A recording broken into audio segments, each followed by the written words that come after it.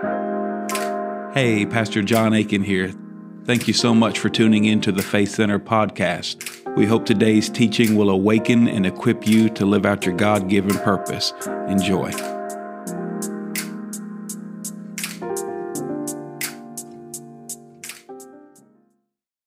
But I want you to open your Bible to Galatians chapter 3. We've been talking about spiritual gifts, and we've taken this last week and this week to stop. We've talked about the gifts of the Father, the gifts of the Son, and gifts of the Holy Spirit we'll be getting into and unpacking all that.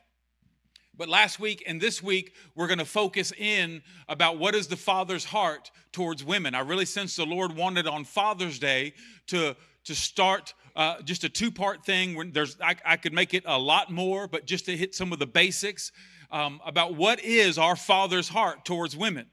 And so I want to start in Galatians chapter 3. Many of you know this verse, but I want to read this as we jump into part 2 of this. So Galatians chapter 3, starting in verse 26. Galatians 3, starting in verse 26. When you got it, say got it. For you are all sons of God through faith in Christ Jesus. He's not just talking to the boys. He's talking to the girls too. You are all sons of God through faith in Christ Jesus. For as many of you as were baptized into Christ have put on Christ. There is neither Jew nor Greek. There is neither slave nor free. There is neither male nor female. For you are all one in Christ. The whole chapter is amazing, but this is really crucial. This is really key because the kingdom is always penetrating cultural limitations. The kingdom is always piercing traditions of men. You see it with Jew and Gentile. You see where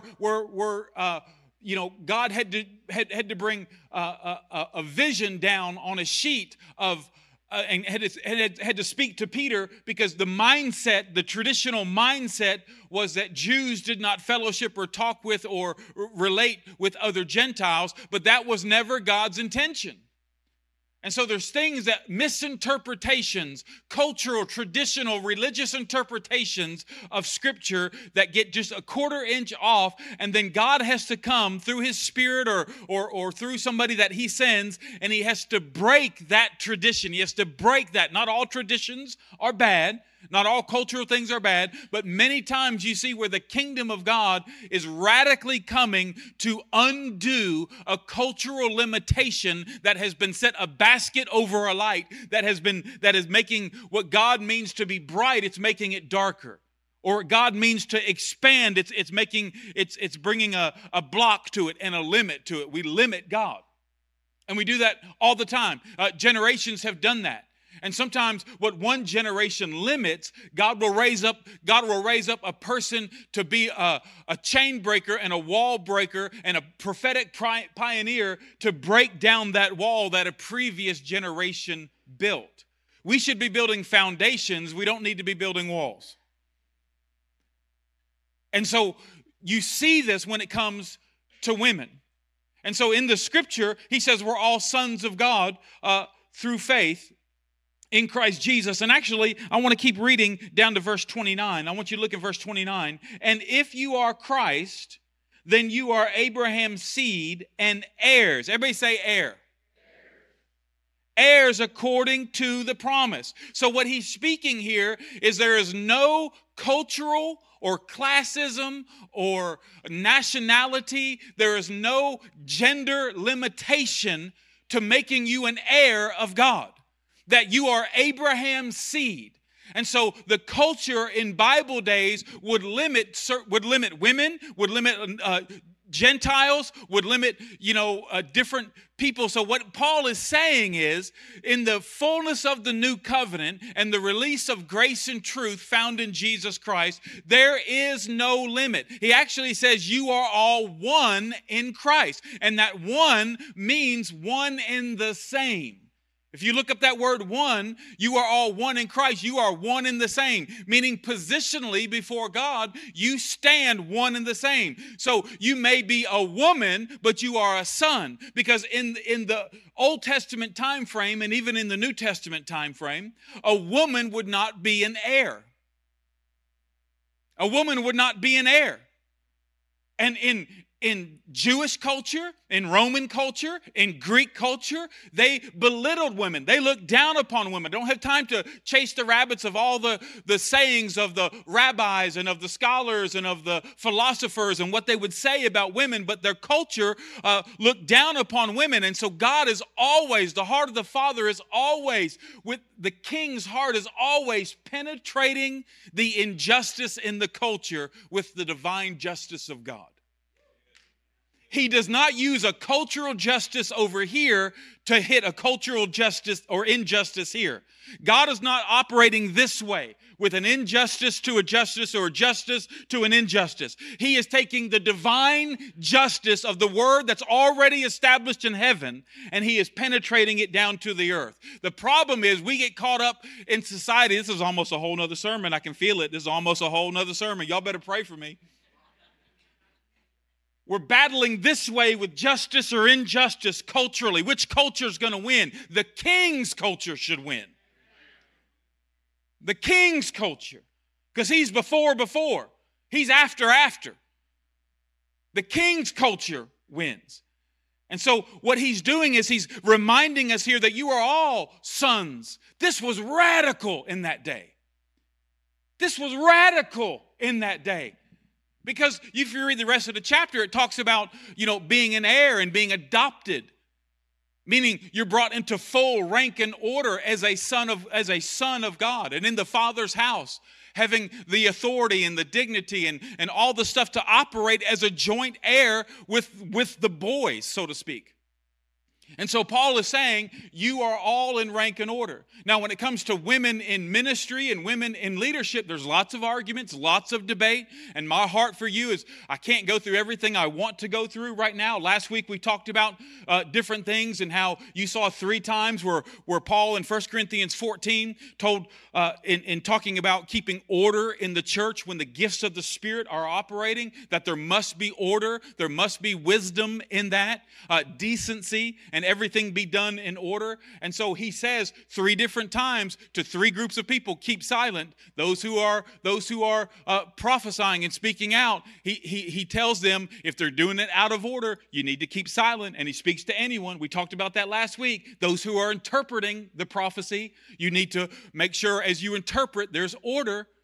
There's order. And he tells them to keep silent, which means hold your peace when it's not your turn. That's what he's talking about. He's setting order. He's not silencing prophets. He's not silencing interpreters. What he's saying is let there be order. And then he says, let your women, let women, which can be the word wife, the word for woman and the word for wife is the same word. And we talked about that last week. And so there's groups of people that believe different things. And on this subject of what's the role of women, there's extremes on either side. There's, say, women can be radical, and there's things that are sloppy and choppy on both extremes. Both extremes. And then there's this truth in the middle ground where there's some discussion about stuff and there's debate about it. And some of these scriptures, there's lots of debate about it by people who love the Lord. People who love the Lord and are walking this out. And so my heart is to kind of share with you, here's how I interpret Scripture. And I used to be a person that was like, and I never would say it to a woman because I wouldn't be that bold. But women need to keep silent. That's how I used to think. Like, no, you can't be in positions of leadership. You can't be whatever. But it's funny, any church I've ever been a part of that believed that or said that at home, you know where the husband was getting their wisdom from?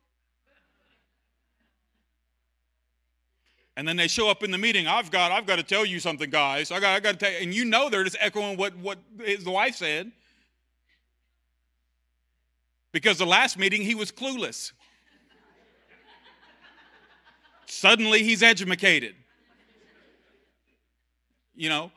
And so, and I walked through all the different scriptures last week, and here's how I look at it. This is how I look at it. I think there's well-meaning people who are trying to rightly divide the word of truth and defend the gospel. But I do not believe Paul in some of the different scriptures and what we're going to read today, what we read last week and read today, where it says women keep silent. I do not believe that for all people, for all places, for all time, that he is silencing and limiting the role of women. I think he is adjusting it, correcting it, so they can actually minister more and make it more effective. And some of you, that's hard for you to hear because you've been taught all your Christian life women can't be in ministry. So I'm not doing this from a cultural perspective, like some progressive political thing of coming in and trying to say, no, this is women's rights and women's lib. And I'm not coming from that perspective because I honestly, that's not my priority. My priority is Scripture, is rightly dividing the word of truth. See, our job, what God gave us as a vision here is to awaken and equip for purpose.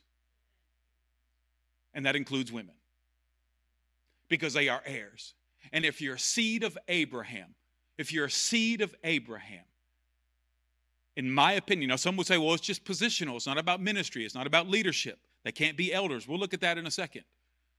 But if you're a seed of Abraham, you can be in full rank and order in the body of Christ. And I kind of look at it this way. People who, they mean well, but they unknowingly, they don't realize ultimately what they're doing. But it's like the body of Christ. It's one hand behind their back and on one foot. You got half the body of Christ that can't be activated. Half the body of Christ that cannot be fully awakened. Half the body of Christ that cannot walk in the anointing that Christ has already given them. Half the body of Christ is told no when Jesus said yes. Half the body of Christ is trying to minister. What would happen if we released the whole body? What would happen if we released the whole body? And be scriptural as we do it. That's the heartbeat of this pastor. That's the heartbeat of this house. I realize some of you that is difficult for you to hear. And what I'm asking you to do is go a little further.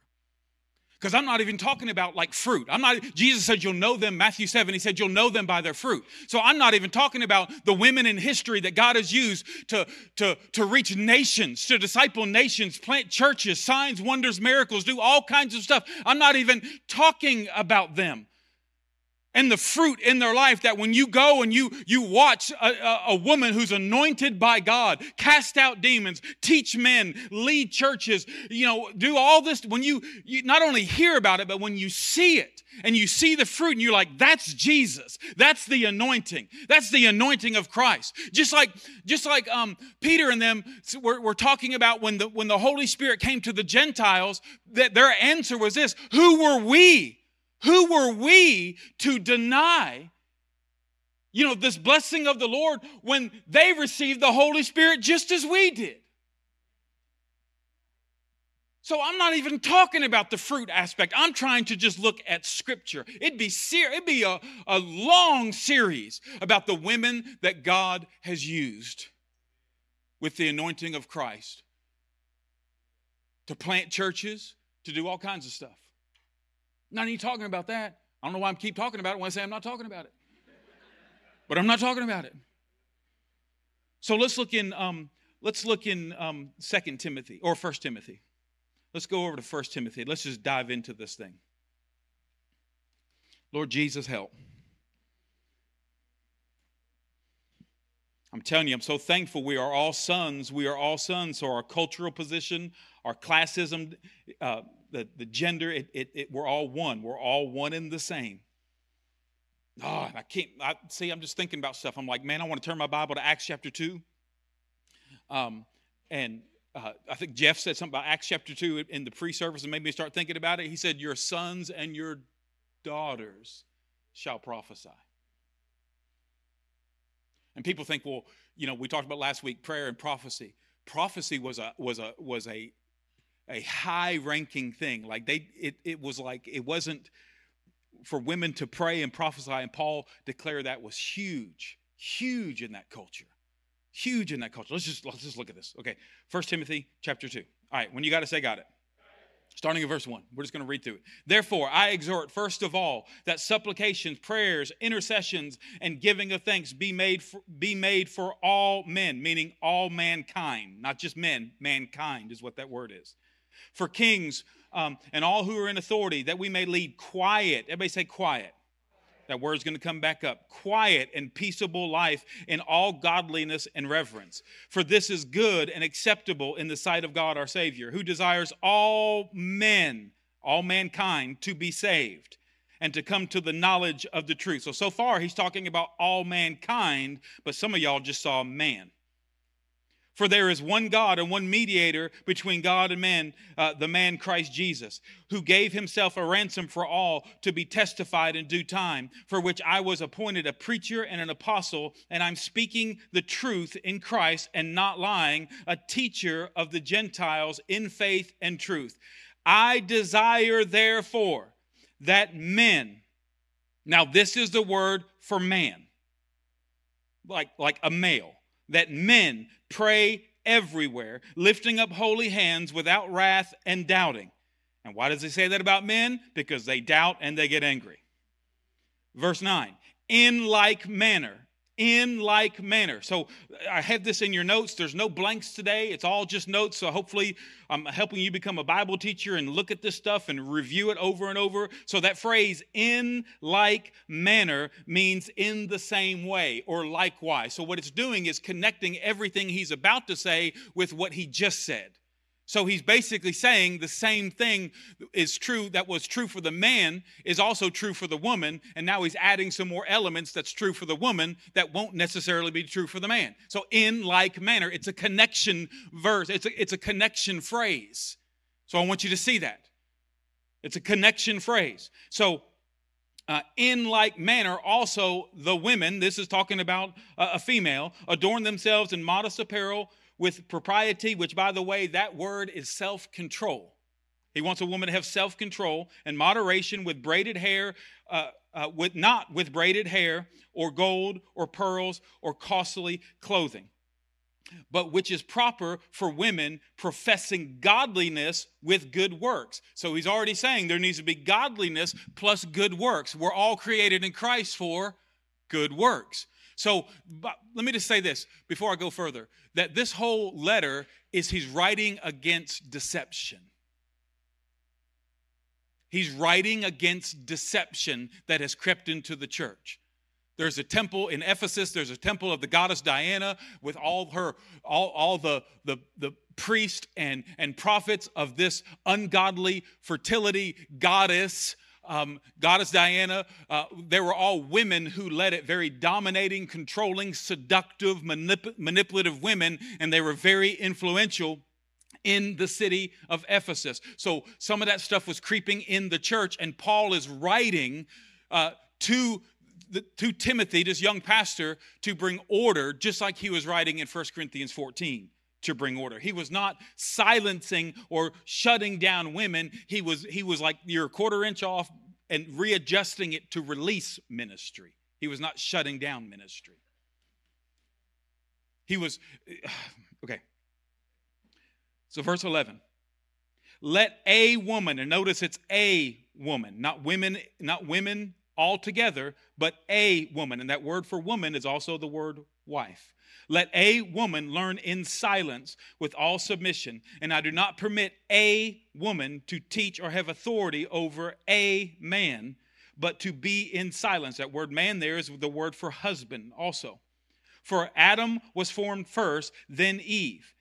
And Adam was not deceived, but the woman being deceived fell into transgression. So let me just say this. He is not saying the woman's sin was worse, because we all know scripturally, anybody who knows half of 2 cents about your Bible knows that disobeying is worse than being deceived. So Adam had the greater sin. There's no question about that. What he's referencing this to, and the reason he brings up deception, is because there is deception that's creeping into the church. And he's like, watch out for deception. Just like the woman was deceived. See,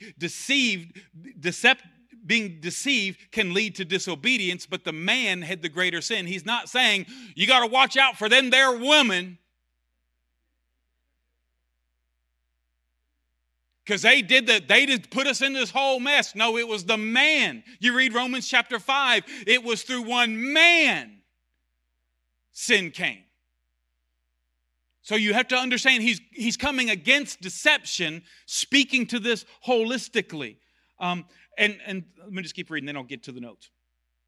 Verse 14 again. And Adam was not deceived, but the woman being deceived fell into transgression. Nevertheless, she will be saved in childbearing if they continue in faith, love, and holiness, and self-control. Now, some of you read that and say, yep, barefoot and pregnant. That's how they need to be. Well, so if he's saying, I'm just going to go. I'm going to come back to it. I'm going to come back to it. I got it in your notes. I wrote notes. Pastor John, remember your notes. I'm going to stop right there for this. So look at your notes. 1 Timothy 2. Look at your notes. I already talked about the like manner. The word silence there.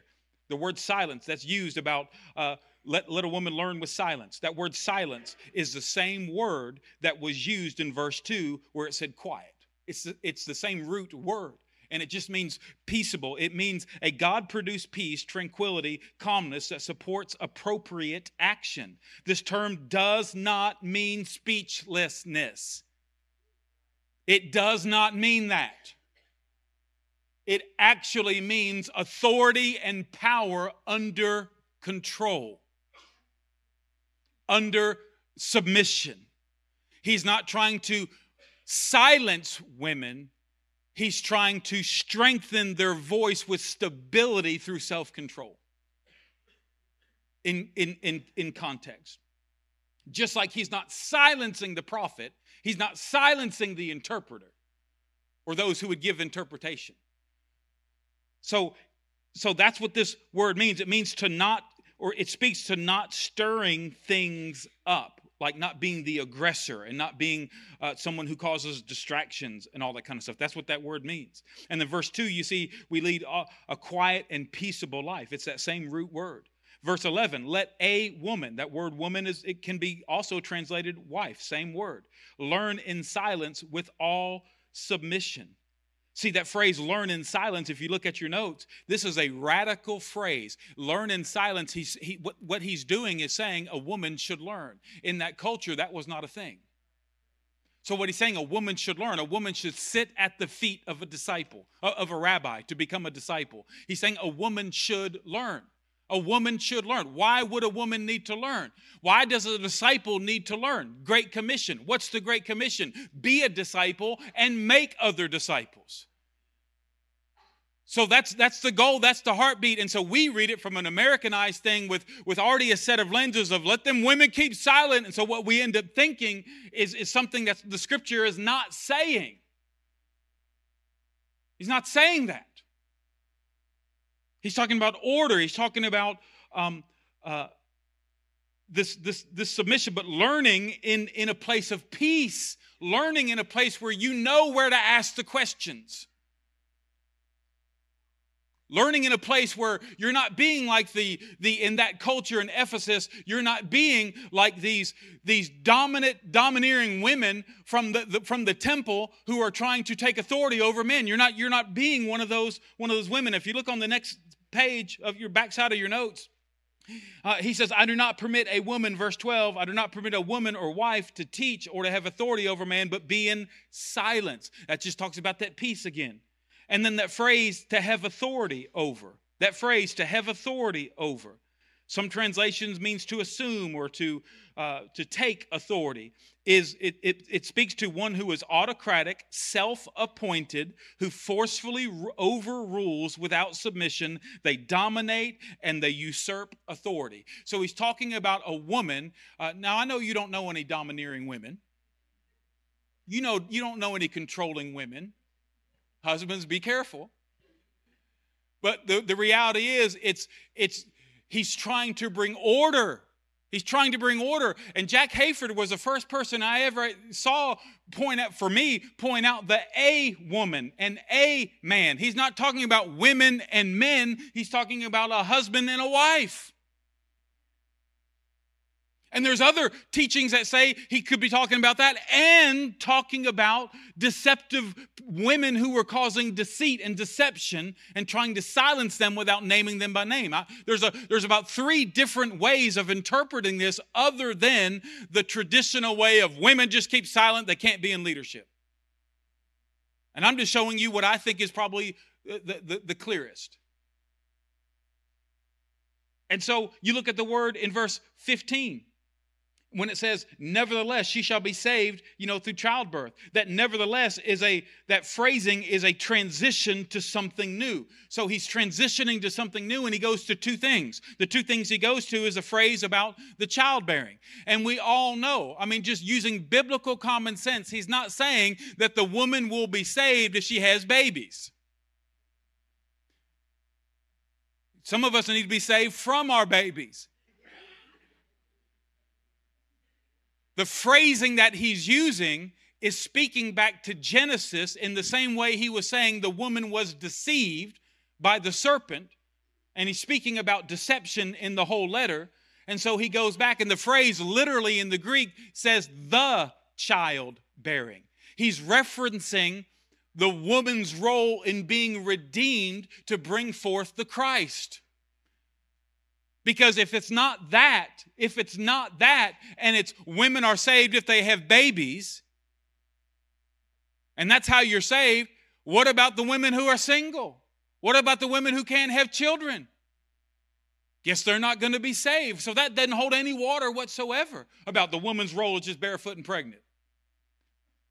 He's saying about the childbirth, the promise of Christ. That's what he's talking about. And then he talks about continuing with self-control. If they continue with self-control, which is the same thing he said in verse 9 about women walking in self-control, because he's trying to bring order in a culture that's disorderly, to not let the domineering elements of that culture corrupt the church. We have to be careful of that in the United States. And some of it is not domineering culture that disrupts us in the United States. It's a comfort culture. It's a Babylon culture. It's a confusion by comfort that has corrupted the church in the United States.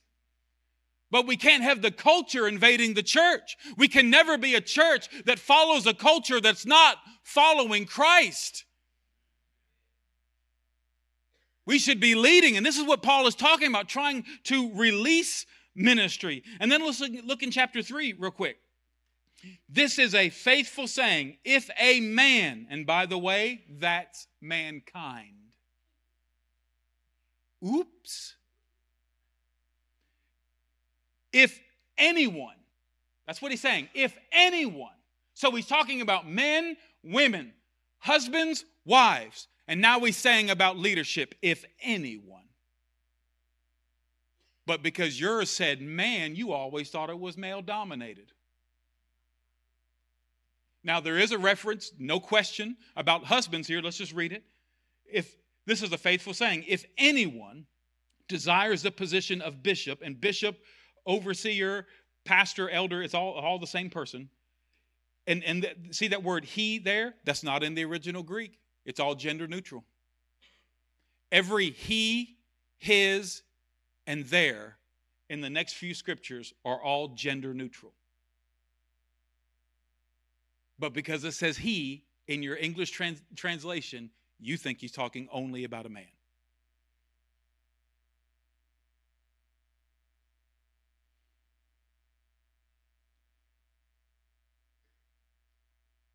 He desires a good work. A bishop then must be blameless. Now here is the male reference.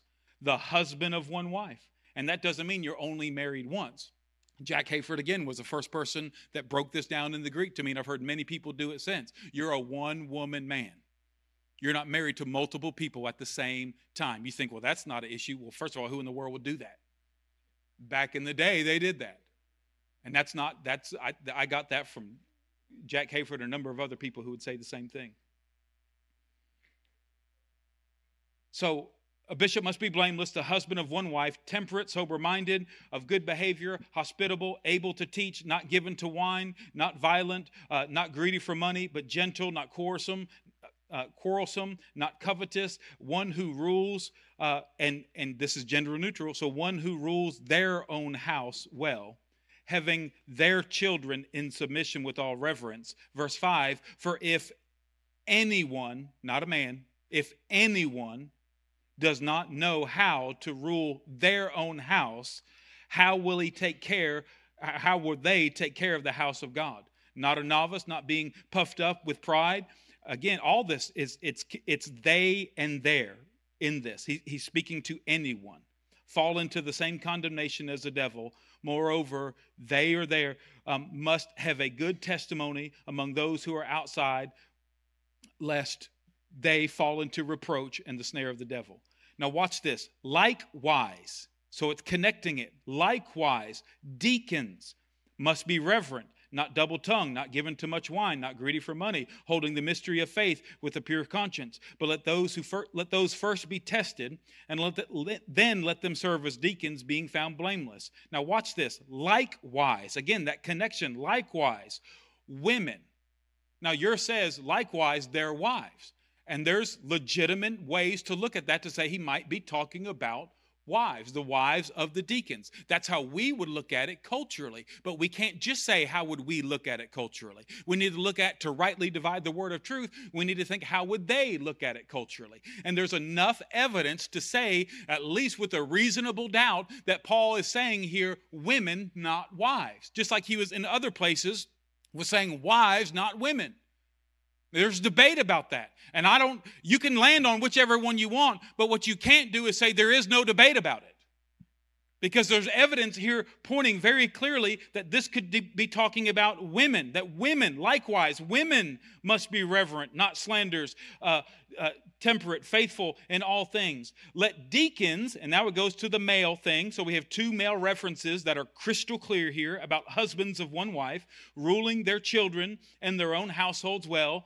Verse 13, for those, which means anyone, who have served well as deacon obtains favor in themselves and a good standing and great boldness in faith, which is in Christ Jesus. So here's my point. There's so much to go through. This is a lot of stuff to go through. It's a lot of stuff to walk through. I mean, you could go down rabbit holes. You can go on the internet, go look up stuff, and you'll find every kind of interpretation. I mean, a ton of different interpretations.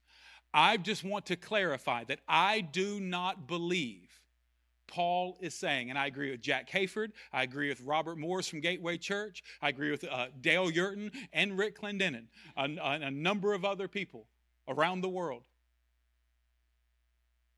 that I do not believe Paul is limiting the role of women.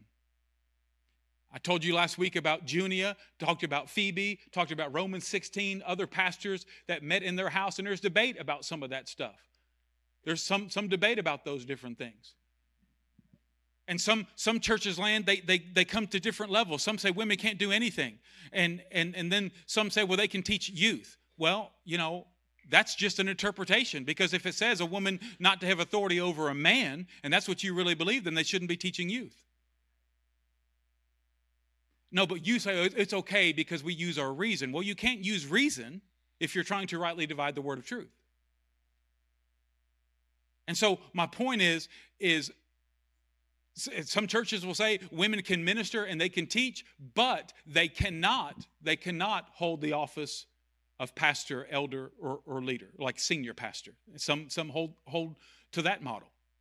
And I'm just telling you, I believe women can be in ministry if they are anointed and appointed and assigned by God. Like the end of your note, 2 Timothy 2:2, one of my favorite scriptures. You see it right there on the end of your notes. And these things which you've heard from me among many witnesses, commit these to faithful men. I've heard preachers teach that and say, see, we only need to commit it to men. That word for men is mankind.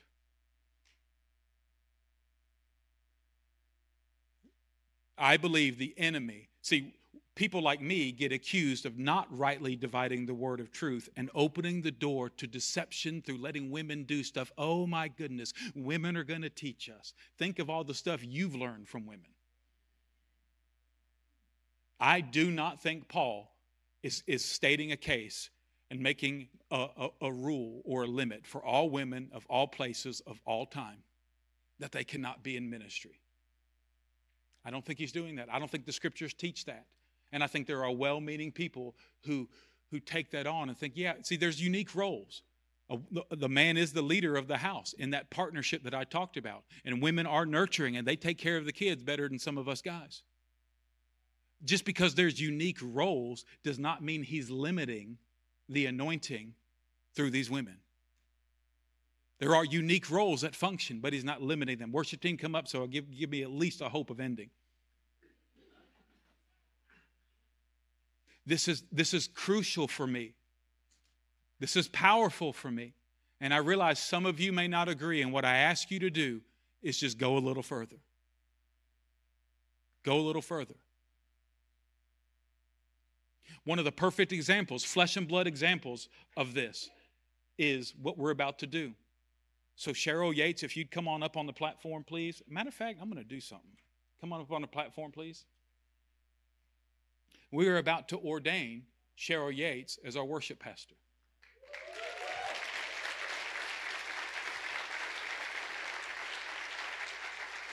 We jokingly say Cheryl's more saved than Jesus. And I feel like I have something for you. And what we're going to do, I'm going to share a few things. I'm going to let Cheryl's sister come share a few things. She's a minister herself. And let her share. Cheryl has warned me, once I give the microphone to her sister, none of us are in control anymore. Yeah, no, yeah. And so many of you know Cheryl, you love Cheryl, and in this ramp season, God has been doing some really cool stuff. He's brought Jeff and Lori to us. There's some other people that we'll be announcing in the near future, but watching Cheryl, her walk has been impeccable. She's been faithful. She's been true. Nobody would ever question your faithfulness. And I consider it an honor to be the pastor in the church to ordain you in ministry. And I was praying, I was saying, Lord, what word would you have for her? And what I thought was this. Luke 1, I believe it's verse 80, speaking of John the Baptist. It talked about the days of his manifestation. You've been kind of on the backside of the mountain. And you've been in preparation for a long time, probably too long, because you're a crock pot. You sit on stuff and you wait. But this is the time of your manifestation of not who Cheryl is, but who Christ is through Cheryl. And if Christ wants to reveal himself through a woman, I mean, aren't we called the bride of Christ? And there's not a person in this room who would be more conscious about no Cheryl, all Jesus. That she must decrease and he must increase. But this is the days of your manifestation. And not just your manifestation as a shepherd to the worship team, but a shepherd working with Sarah and I and Jeff and Lori, working and with the elders to shepherd this flock. And you have a teaching gift. That teaching gift is going to be manifested, is going to accelerate. And there's a leadership gift. That one of the things when I lay hands on you, I want to impart a leadership gift in you. For you to have that confidence and authority of Christ in you. As a seed of Abraham, as an heir, that you would shepherd and you would teach and you would lead as an heir of Abraham.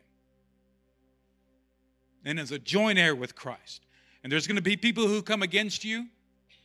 Matter of fact, there's certain people who were here last week that I don't see here today, probably because of what I'm teaching on. And you have to wrestle with that choice. I would encourage you to go a little farther and watch what the Lord does. You know them by their fruit. And just as John the Baptist, as his manifestation prepared the way of the Lord, made straight, crying out in the wilderness, made straight the path for the Lord. Cheryl, I believe you being ordained for this church family is preparing a ramp, another level ramp season and the way of the Lord to bring us to another level. In worship, in doctrine, in righteousness, in holiness, through your shepherding gift, through your teaching gift. And by the way, she's got jokes too. She's funny. You got to hang around her a little bit, but she's got some jokes. and your leadership. Your leadership. This church family needs your God-given leadership. Would you like to share anything? Come stand right there. Why don't you stand there? Come up right next to me. Thank you so much for welcoming me. And Pastor, as you were speaking the words of what happened in Exodus when Moses brought Joshua under the instruction of God, and he said, bring him before all the congregation. The congregation was part of the anointing and consecration of that leadership. And according to the word, the anointing that was given to Moses to lead that congregation, a portion of that was then transferred in authority and leadership. And that's what's happening here today in all the congregation, and you're part of it. I mean, it's my honor to be here and celebrate your ordination, Cheryl. And I honor the leadership of this church. And I do have just a few words, and I will not take long. But I honor you, Pastor John and Sarah. And you don't know me personally, but I've heard about you for over a decade. She's been talking to me about you and church, and we pray together. And she calls me, and I got a dream, and can you pray with me? And how can I pray for you? And so I'm part of you because we're all one family. Amen. And so I believe that the leadership of Faith Center seeks to exemplify biblical ministry, a biblical model of team ministry, and that is why we are here today, to be biblical. And Paul utilized team ministry, the same man that wrote those words that we're just trying to dissect in that one time he used that word. One time. And if we can't even agree on what it means, we're going to silence half of the people for one word that we don't really even know what it means. So the same man that wrote that, he wrote lots of other stuff about being ministers in the church, and we're all ministers in the church. But he said in 1 Thessalonians 2:1, for you know that we dealt with each of you as a father deals with his own children, encouraging, comforting, and urging you to live a life worthy of God who calls you into his kingdom and glory. And in verse 7, few verses away, what did he say? He said, but we were gentle among you, just as a nursing mother cherishes her own children. And Paul was writing this letter about his work and his ministry to the people of the church, but he didn't say I. He said we. He was talking about his co-laborers and his ministerial colleagues. And he spoke of them again, as Pastor referenced in Romans. He so often mentioned both male and female by name. And Paul made it clear that New Testament team ministry is fruitful when it is centered on Jesus Christ and founded on the teachings of Jesus Christ. And Jesus was full of what? He was full of grace and truth. And Jesus was love personified. He was God personified. If you want to know how you should be acting, what would Jesus do if he was me right now standing there? And as ministers, we need to think about that when we speak words. But Paul and his co-workers received from the Spirit, and then they turned around and they poured that out with affection to the church of God. That's what ministry is. It's a ministry of reconciliation. He poured out affection for God's people, even as he labored and toiled among them. And music ministry is laboring and toiling. I can just tell you that. But we have so much of our understanding of ecclesiology based on the writings of Paul, and we like to run right to Ephesians 4:11, where he's given these gifts. These are called gifts. It's the same word as a spiritual gift. Charis, that same word for grace and gift, is the same word. He's given apostles and prophets as a gift, and teachers and pastors. You're gifts to your church. Praise God for the equipping of the saints. That's us, right? And so Paul was talking about that ministry function, but what did he say? Just a few words before he started talking about those ministry gifts that he'd given to his church, he said, but there's one Lord And there's one faith. And there's one baptism. And hey, there's one Abraham seed. I'll just throw it all in there. And there's one God who's the Father of us all. And I believe with all my heart there is one mission of God. And that is the mission that he began when he breathed his Spirit over the earth. And he's breathed his Spirit into us. And we are called to carry on the ministry of Christ because we bear the Spirit of Christ. This is incarnational ministry. He said manifestation. I'm saying incarnation. God in you, through you, reaching the world through you, like a father, like a mother. You are called to serve the world that God loves, his people, and to reach everyone that you can with the good news. In Acts 17:26, Paul again was writing that all people from one breath, all people are made from one breath. It doesn't matter what your skin looks like, what color you are. I was at the train station in Chicago yesterday, and there was this multi-ethnic wedding, and I just have I'm going to be preaching on that. I can tell you that. But it was like a Hindu wedding with Muslims there and business people, and all these people, they had blocked off Union Station. You had to go upstairs to see, but they had, when the bride was coming and the people of every nation, one breath made all those people. And I had a picture of the marriage supper of the Lamb and the glory when he makes us all one. In Acts chapter 17:26, in that same verse, when Paul said that God made all the people from one breath to live on the face of the earth, he said God determined our times. He determined where we should live and that we should feel after him and find him. And the good news is he's not far from any one of us.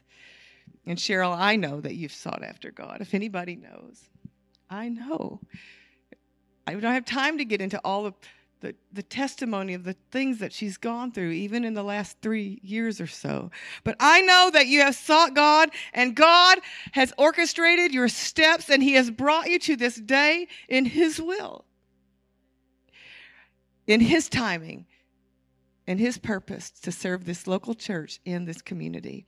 And he brought you here to serve his children because you're his children, and we're just here to serve you on his behalf. And as the worship pastor, you're going to usher people into the presence of God. And then what could be a better thing to teach other people to do?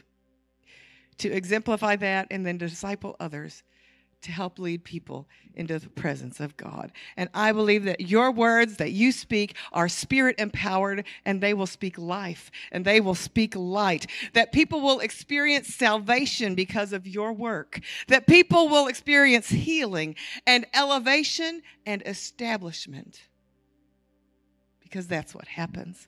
And Cheryl, anyone who knows you, as Pastor said, knows that you have carefully sought to find God's will. I do not know one person more intentional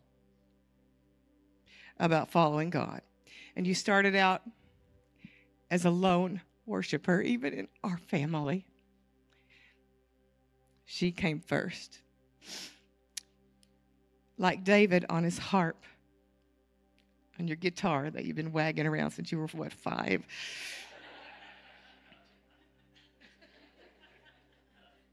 She entered the presence of the Lord.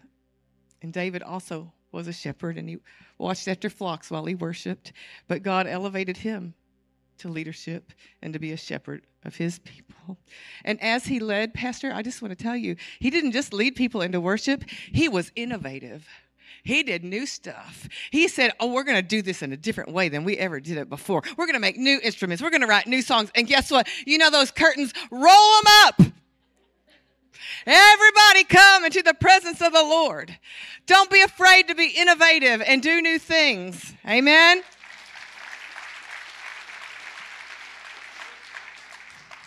But all along, what did he do? He sought after God's own heart. He sought after his will and his way. read the Psalms. God is after our wholehearted devotion. And as we seek after him, he will show us the way that we should go. And Cheryl, that is how you're going to be a successful minister, when you follow after God's heart.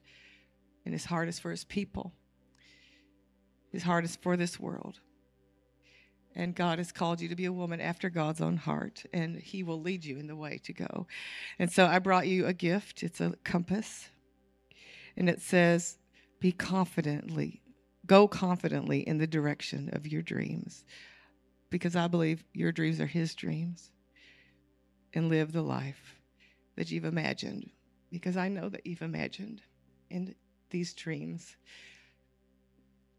It's his will, and it's his time.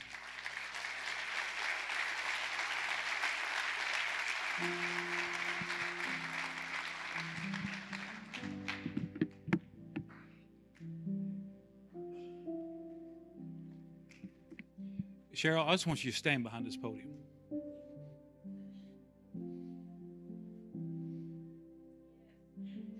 I just want to see it.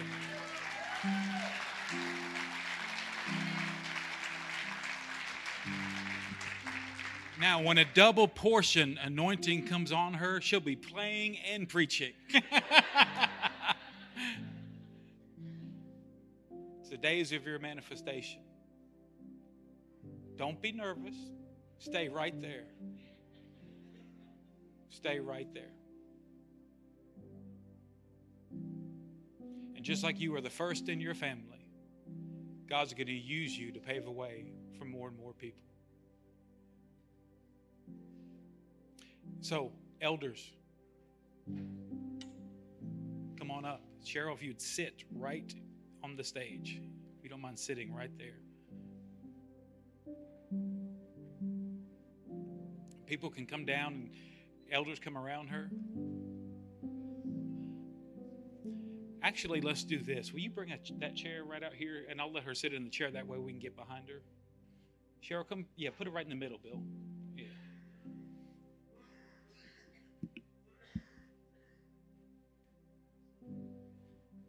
I've got oil right here, guys. You can go ahead and take some.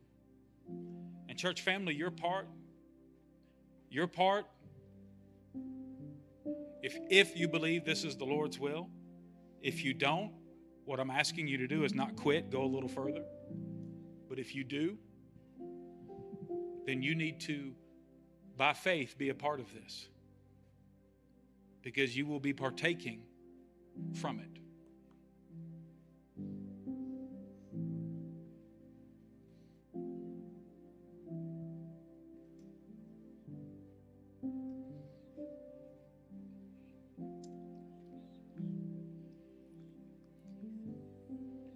In the mighty name of Jesus Christ, under our chief shepherd,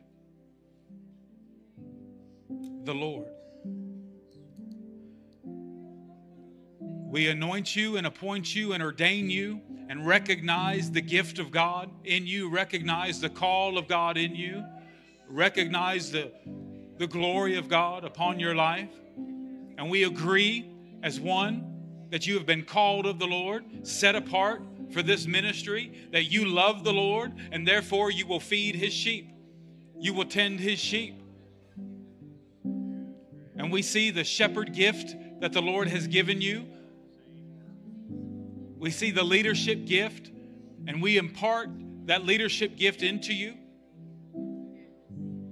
to greater and greater degrees. That worship anointing, that teaching gift.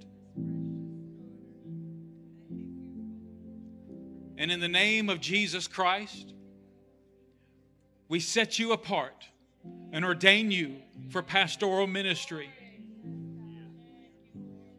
and affirm the call of God upon your life, that you are the seed of Abraham, an ambassador of Christ,